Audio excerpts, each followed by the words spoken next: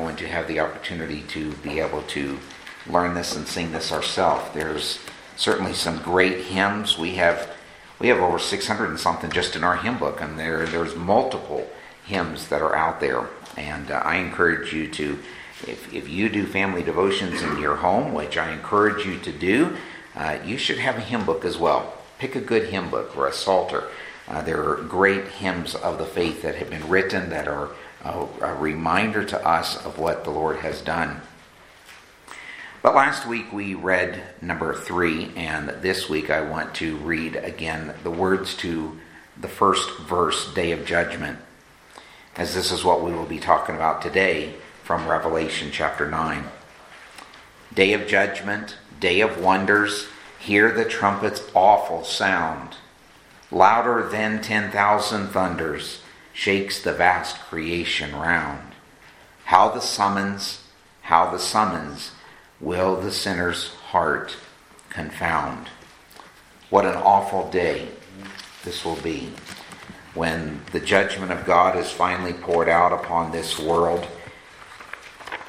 And it will be too late for those who have never come to faith in the Lord Jesus Christ. I would like you to stand with me as we go to Revelation chapter 9. If you're able to stand with us this morning, Revelation chapter 9.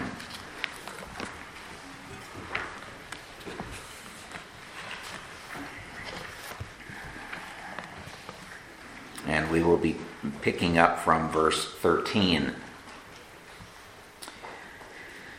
Then the sixth angel blew his trumpet, and I heard a voice from the four horns of the golden altar before God, saying to the sixth angel who had the trumpet, "Release the four angels who are bound at the great river Euphrates."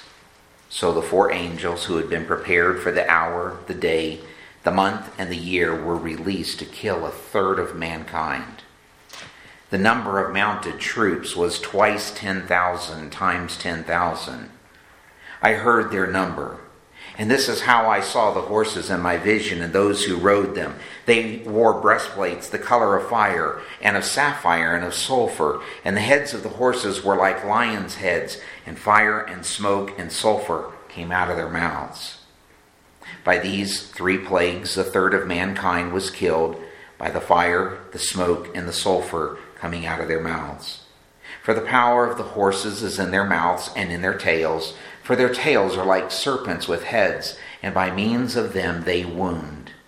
The rest of mankind who were not killed by those plagues did not repent of the works of their hands, nor give up worshipping demons and idols of gold and silver and bronze and stone and wood, which cannot see or hear or walk, nor did they repent of their murders or their sorceries or their sexual immorality or their thefts. May the Lord add his richest blessings to the reading of his word this morning. You may be seated.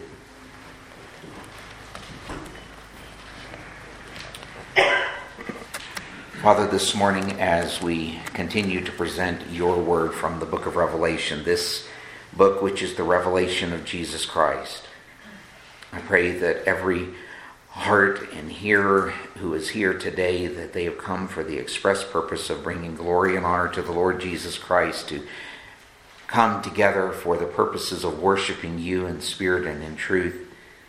And as we have heard of some of these countries, and again of the first country that we read the letter from, Lord, I am encouraged in what you have done in our lives. Yes, we still sin. Yes, we still have to make amends. Yes, we still have to seek forgiveness when we have wronged you or wronged others.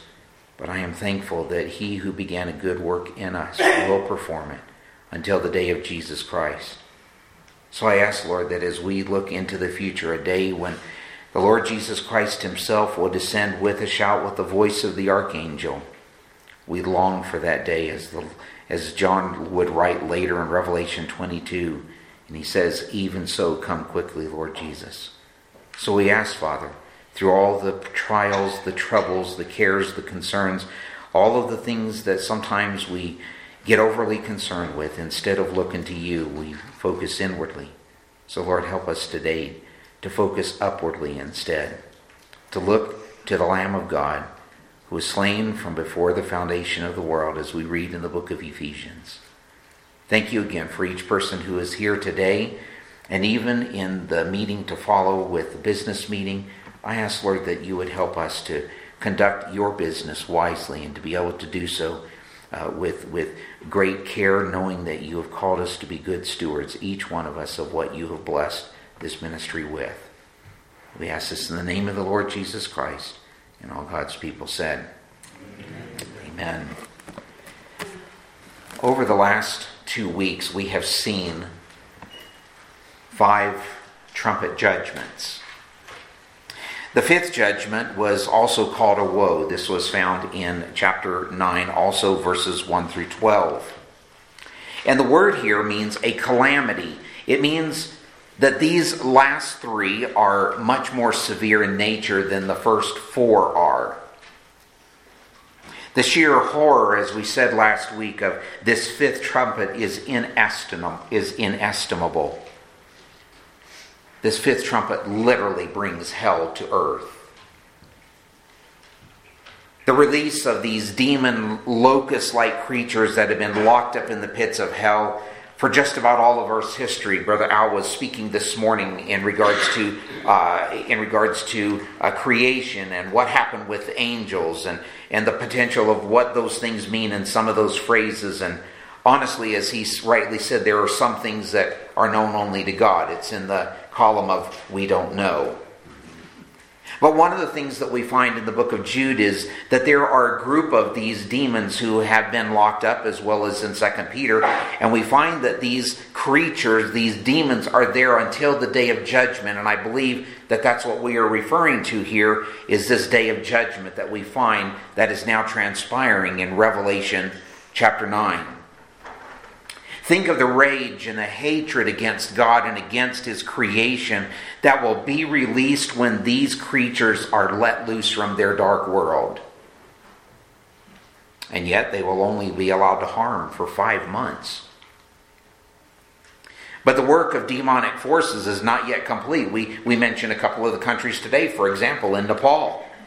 There is a great spiritual oppression that takes place in many of those countries in Southeast Asia where religions like Buddhism and Hinduism reign supreme. But I can tell you that based on the authority of God's Word, which we have already looked at in Revelation chapter 5, there will be some from every tribe and tongue and people and nation who will be gathered singing the praises of God around His throne.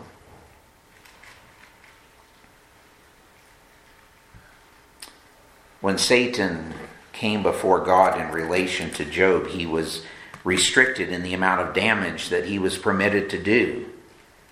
And in the first woe that we saw last week, the locust demons from hell were granted the ability to bring excruciating pain to those who have not been sealed by God, but that they cannot kill.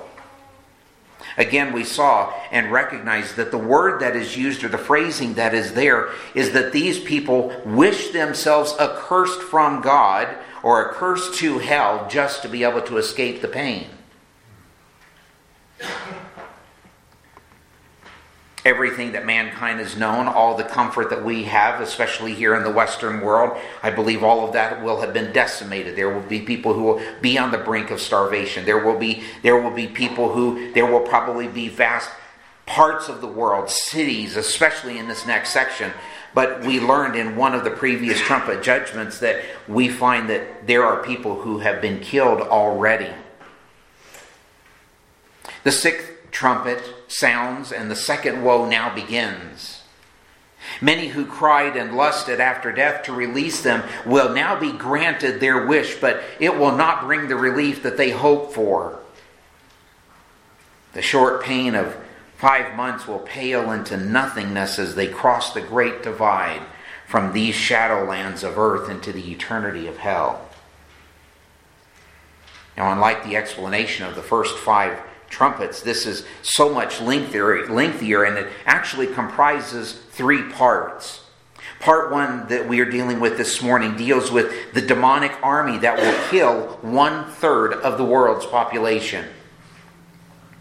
Chapter 10 is part 2 of the woe, and it is a reminder of the glorious Savior And then the first 14 verses of chapter 11 cover the account of the two witnesses who were killed. Just as when the plagues assaulted Egypt, there was very little to no respite for the children or for the people of Egypt. Each plague inflicted greater damage until God chose to take away the life of the firstborn from every home in judgment. Yet the time for the mercy and the patience of God is now over. The sovereign over all of his creation now brings a judgment that is specifically designed for one thing: the sixth trumpet equals death. So we find in verses 13 to 15, we find firstly the command of God. Again, remember that God is still sovereign. He is in control of all things. There is nothing that takes place that he does not know about it. This does not catch God by surprise. In fact, we are now almost 2,000 years after the writing of the book of Revelation. This is still, I believe, a future event that will take place. We find the golden altar. And as we have said, the prayers of the saints go up before God. There are 4 horns, one at each corner of this altar, and this is simply a replica as close as we can understand, not me personally, but from an online source. This is as close as we can get, seeking to understand what this altar of incense actually was for, or what it might have looked like. But it is somehow from the middle of these horns in the altar itself that a voice comes forth. And again, we see the prayers of the saints who are calling out for justice and a conclusion to all that has destroyed the earth. I shared in our beginning prayer in the Sunday school lesson this morning, or before we dismissed for our classes. I don't know if any of you read the news this last week in regards to the family in North Korea.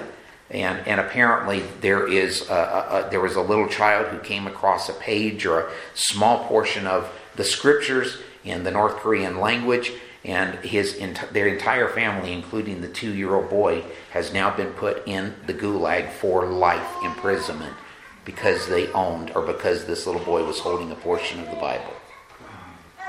And you think you have it bad. I think I have it bad. But one day, the justice of God will reign supreme, and those who have persecuted his children will pay the price.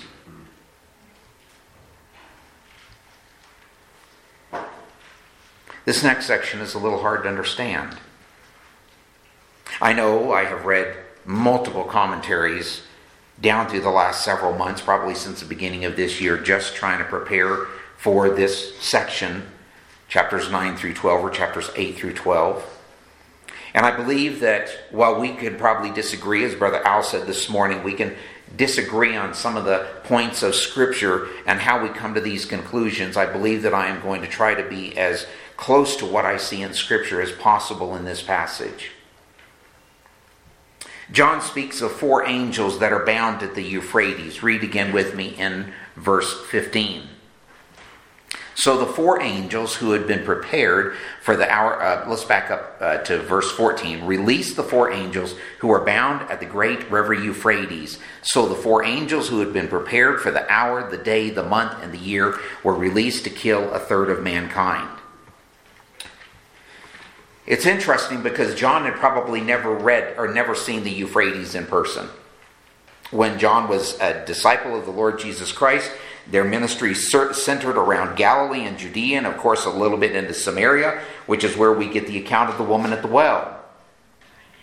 We are told that afterwards that John was in the church of Jerusalem, and then later tradition tells us, and we find out from Revelation chapter 1, he was actually on the Isle of Patmos, which is actually in the Mediterranean Sea, off of the coast of what is now modern-day Turkey.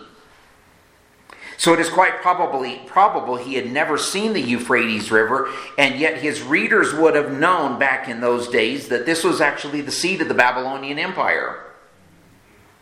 They would have also known that it was the far eastern border of the Roman Empire. The Roman Empire never went any further east than the Euphrates River. So what is this massive army that is being led by these four angels? And just as we saw last week, I believe that the demonic locusts that are let out, I don't believe that these are creatures anything other than from the pits of hell.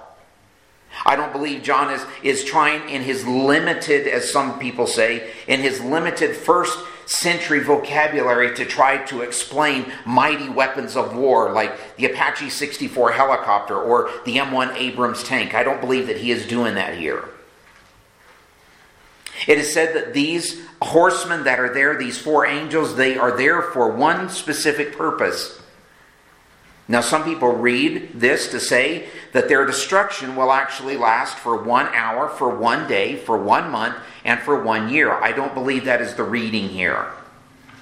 I believe that this total destruction that comes, whereby 1/3 of the earth's population is destroyed, will take place for 1 hour on a specific day, in a specific month, and in a specific year. In other words, God has ordained the time of the judgment. We find a pattern throughout the Old Testament and in the New Testament. We find that when God is going to bring judgment, we find, for example, in the book of Genesis, and God says, "My spirit will not always strive with man, and man's years will only be 120 years." I was speaking with this with Brother Al. This is not a reference to the age that man can achieve. This 120 years is a period of time in which Noah, preacher of righteousness, is actually... Sorry, I'm stealing some of your thunder for next Sunday. This is a period of time in which God had sovereignly ordained, and he said, this is when the judgment will take place. Repent.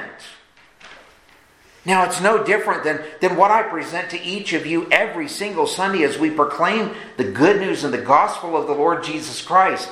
I don't know when this day is going to take place, but I do know that it is coming. I do know that God fulfills all of his promises. He will fulfill all of his promises in the future as well. Woe to the earth, which is why John writes this of this sixth trumpet. This is the second woe. And I want to try to put this in a little bit of perspective. We were talking about the population of the earth and the numbers of people that are here on earth. Of course, we have what is typically a very low, what did you call it, an annual percentage of growth rate. And I believe the UN states that by the year 2058, I think there's supposed to be 10 billion people on Earth. Something like that. 10 billion. That's another 2 billion more people who are going to be born over the next roughly 30 years. A little less than, maybe a little more than 30 years. Math wasn't my strong suit in school. But here's what's going to happen. I believe what this trumpet portrays is this.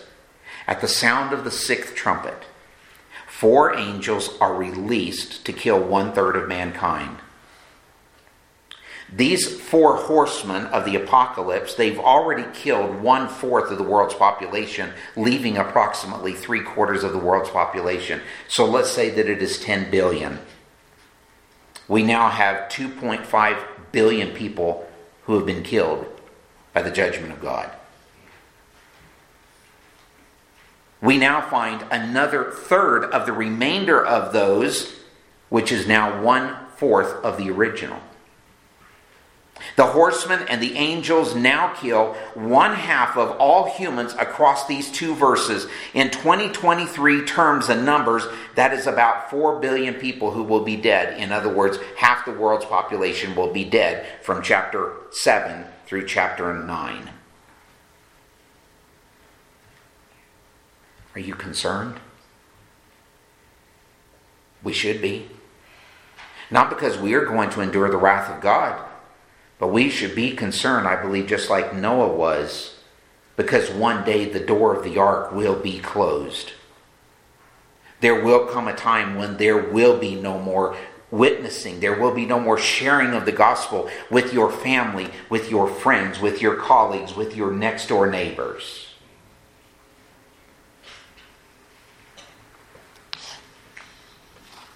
Half of the world's population. There won't be anybody available to be able to bury this number of people. The world will not be able to contain this. The stench, the degradation, the complete total destruction. We've already seen the ecology of the earth has been completely destroyed within the first 4. And now we find the bodies that are just stacking up all over. Why? Not because they were rich, not because they were poor, but because they rejected Christ. That's the only standard. The only thing that separates you and I this morning from an eternity in hell or an eternity in heaven is because Jesus Christ has set His love upon us and we have confessed and repented of our sins.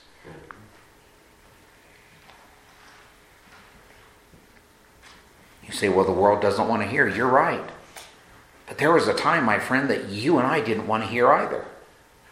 There was a time the Lord Jesus Christ had to come in mercy, and His Holy Spirit had to convict us of our sin and help us to realize that we needed a Savior and that we couldn't get there on our own. But who or what actually is this second point, the army of God?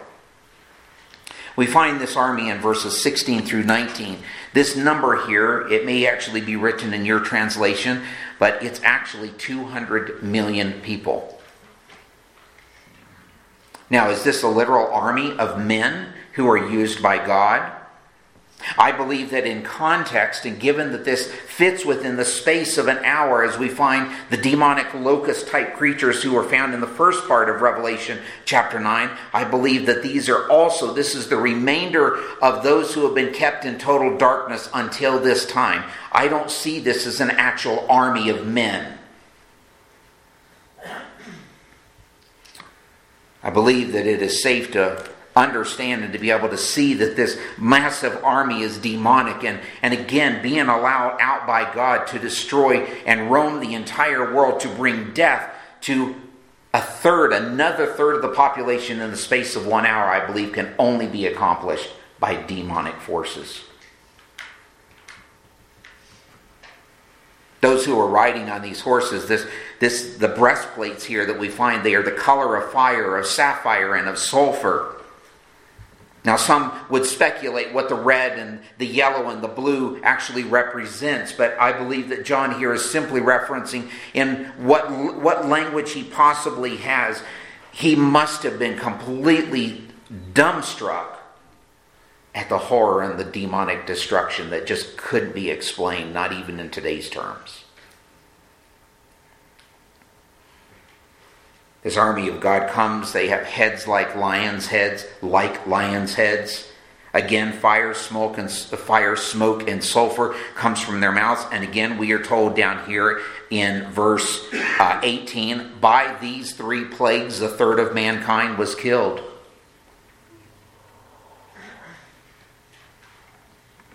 I believe that the power that we find in there, that is in their mouths and in their tails, they also bring harm to those who remain, as if the sting of the demon locust was not enough.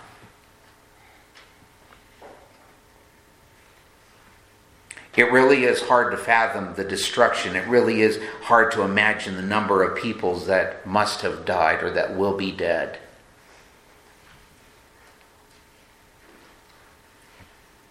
There are times in reading these passages it is just overwhelming to me to think that there are that many people and yet they are all being destroyed because they do not love God.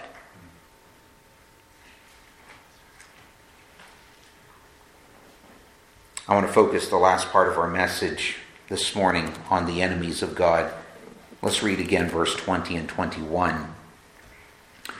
The rest of mankind who were not killed by these plagues did not repent of the works of their hands, nor give up worshiping demons and idols of gold and silver and bronze and stone and wood, which cannot see or hear or walk.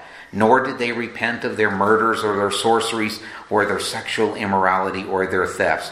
Listen to me, when the children of Israel finally get into the land of promise that God has given them, do you remember what happened time and time and time again? What did they do? They ran after the false prophets. They ran after the gods that couldn't hear. One of the Philistine gods was half body of man, half fish. Dagon.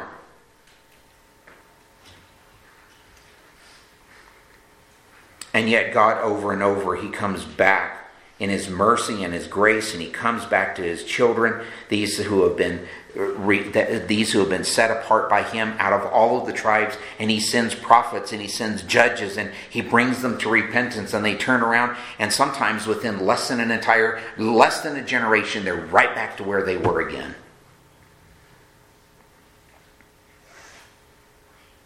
But before we cast complete blame on them, or we seek to throw all of the Israelites underneath the bus, I want us to seriously consider what I believe John is saying here in these two verses. The non-repentance of anti-God, Christian-hating generations is evident in our world today. But John is clear. He says the rest of those who are left. So now we have, from just 2 chapters previously, we now have less or about half of the world's population who are now left still alive.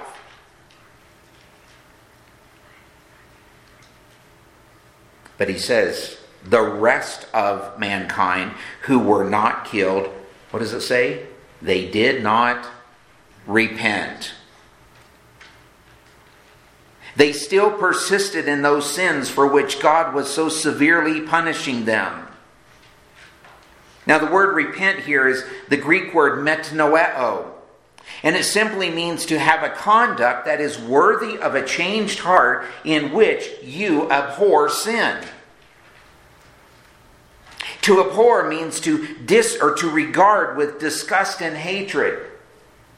I know that down through the years of ministry, I have shared and people have asked, well, how do you know if you're saved? How can we have assurance of salvation? It's very simple. Ask yourself what you love more today. Do you love God more, or do you love your sin more? Do you love God more, or do you love your sin more? How much do you love His people?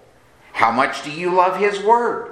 Read the book of 1 John sometime and go through the test of assurance of salvation that are found there, and ask yourself what you truly love.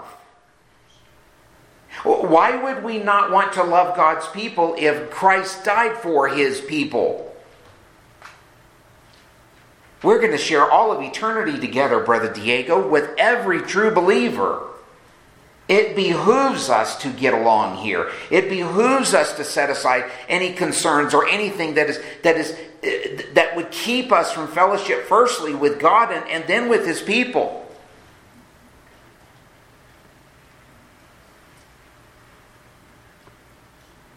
Ask yourself this question: have you had a changed heart? I remember when I came to faith in the Lord Jesus Christ. I can remember, as I've shared with you, many of you have heard my testimony, and I can remember I didn't have a disgust and hatred for my sin.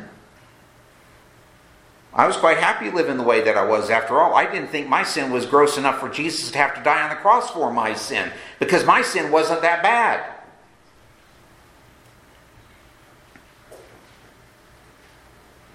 But when we come to the point where Christ, through His Holy Spirit, brings a change of heart, we go from facing the world, we go from loving the world, and we turn and we face the cross, and we march steadfastly, resolutely in that direction. That doesn't mean that you're not going to sin. Because we all sin. We all sin every day sometimes. But what it means is that we love Christ so much more that when the Holy Spirit convicts us of that sin, or He reveals whatever that is in our life, we turn back to Him and we say, Lord, forgive me of my sin. I confess and I admit to you that what you believe about me is true. Somebody asked me about the Lord's table. 1 Corinthians chapter 11 says that we cannot partake in an unworthy manner. I would like to remind you again that if we were only partaken, if it was only those who were truly worthy to partake, nobody would partake. We partake because Jesus Christ alone is worthy. He was the one that made the sacrifice. He was the one that made it possible. He is the one that forgives. He is the one that keeps. He is the one that preserves.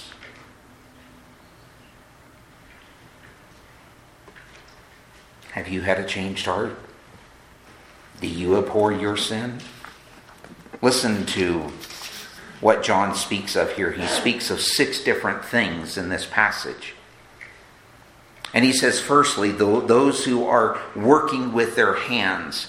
The word here means to be accomplished by hand, by art, by industry, or by mind. In other words, the first judgment, or the first part of this judgment, is against everybody who thinks that they are self-made individuals without giving God glory for what they have made or created or that they have earned. Now we look at James, the pattern is clear from the beginning. God did this, God created, and it is all of these things that take place. God even tells us that promotion comes neither from the east nor from the west, but from the Lord. If you have a job today, have you given thanks to God for that job? If you came by car, or horse, or scooter, or a motorcycle, dog sled, whatever you came by this morning, did you give thanks to God for those things that He has given you? If you have a bank account, you're richer than 90% of the world's population. If you have more than one suit of clothes or more than one change of clothes, you're actually richer than 67% of the world's population.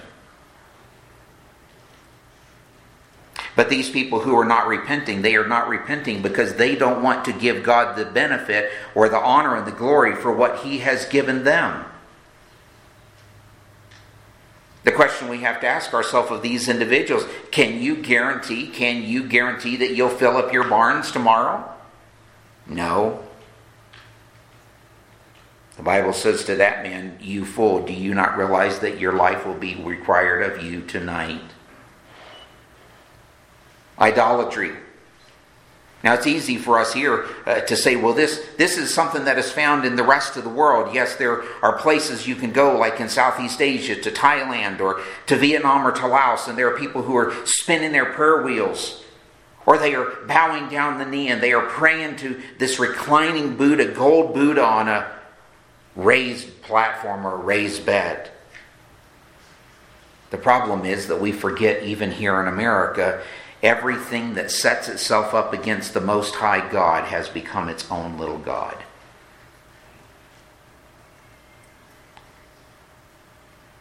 Thirdly, murders.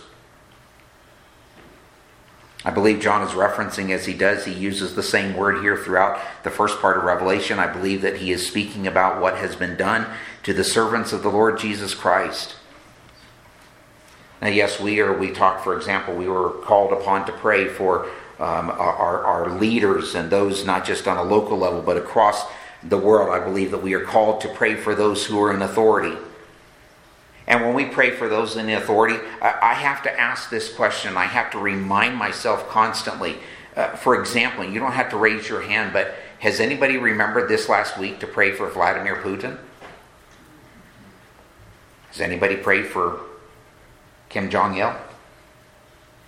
You see, if we believe that God is the redeemer of souls, do we believe that it is beyond God to be able to save the souls of these individuals?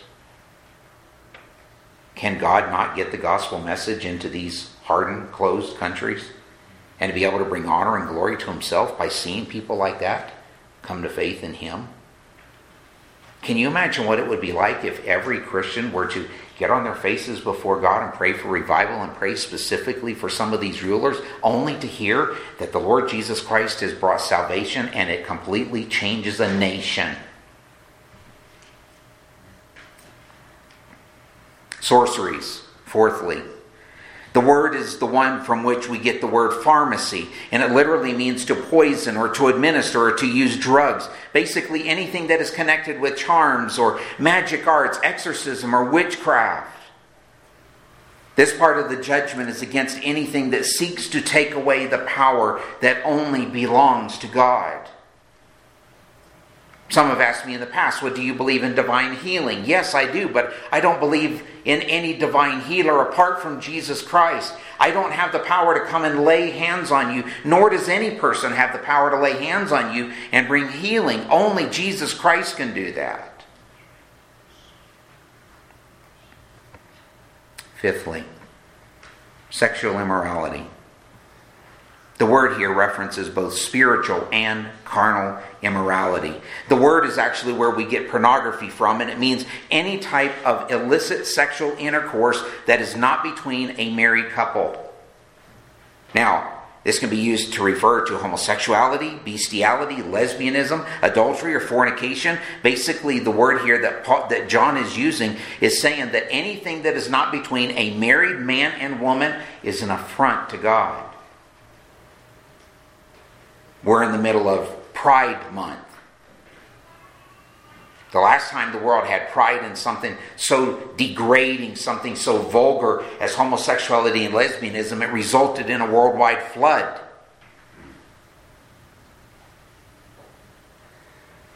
Now, I don't believe that I can tell you where to shop or where not to shop. I believe that that is between you and the Holy Spirit of God.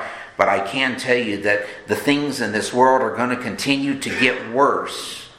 The things that they are trying to do. In fact, there was somebody here posted, I can't remember, maybe it was Brother Mike that posted this, but there is a church right now in San Francisco. Next Sunday is Father's Day.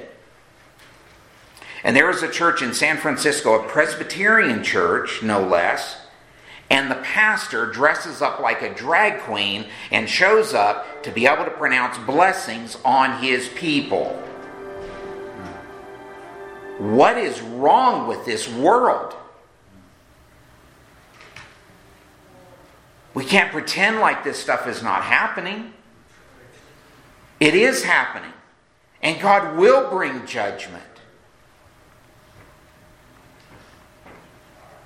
Finally, we find thefts. This is an interesting word because the word is not what you and I think about, where somebody goes and steals an apple from an apple tree. The word here is considering those who have gained wealth by impoverishing others. In other words, the financial empires of the rich will be destroyed because they did not have care for others who were in need. Brother Diego, not too many months ago, talked about how we as a church, we should be responsible for one another as a family of believers. How do we do that? How do we help one another in times of need? You see, when Christ comes into our life, He gives us a love for one another so that we will go out of our way, including if it means reducing what we have in order to be able to see somebody else be blessed by God. We talked about this in the men's meeting yesterday, and our lesson was on giving. That was lesson 10 in the book series, the discipleship series that we're going through. Let me share this with you. God can take whatever percentage you have left after you have given to Him in some way, and He can make that stretch a lot farther than you can.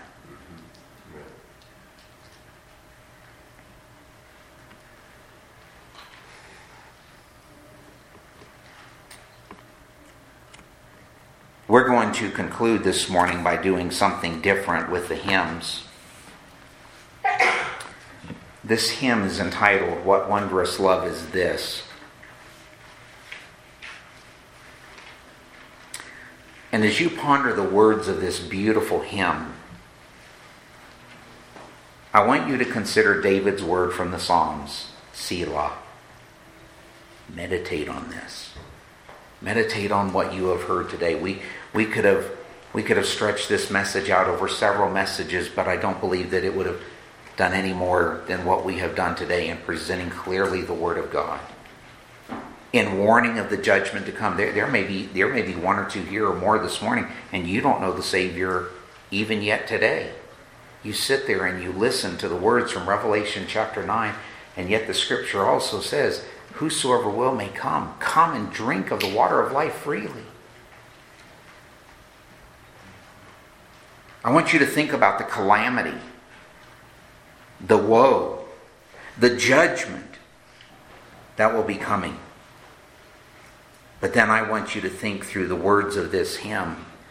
I want you to think about what God did through His Son, Jesus Christ, and I want you to rejoice.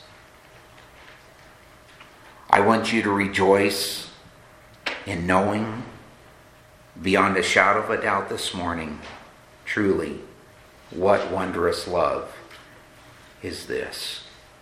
Amen. Let's bow together. Father, as we listen to the words of this hymn,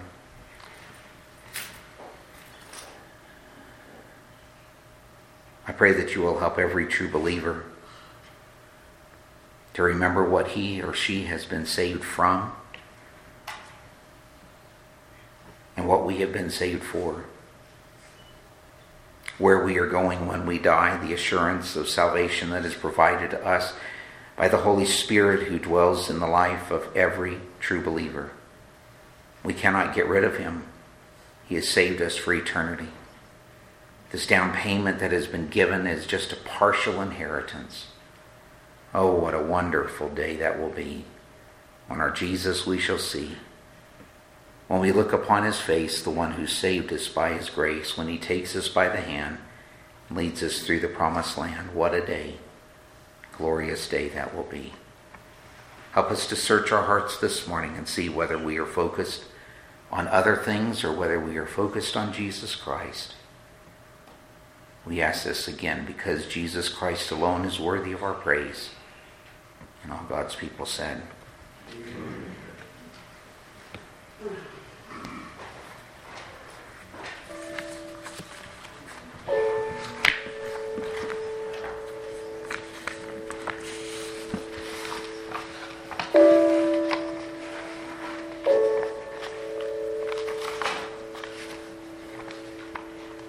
Wow.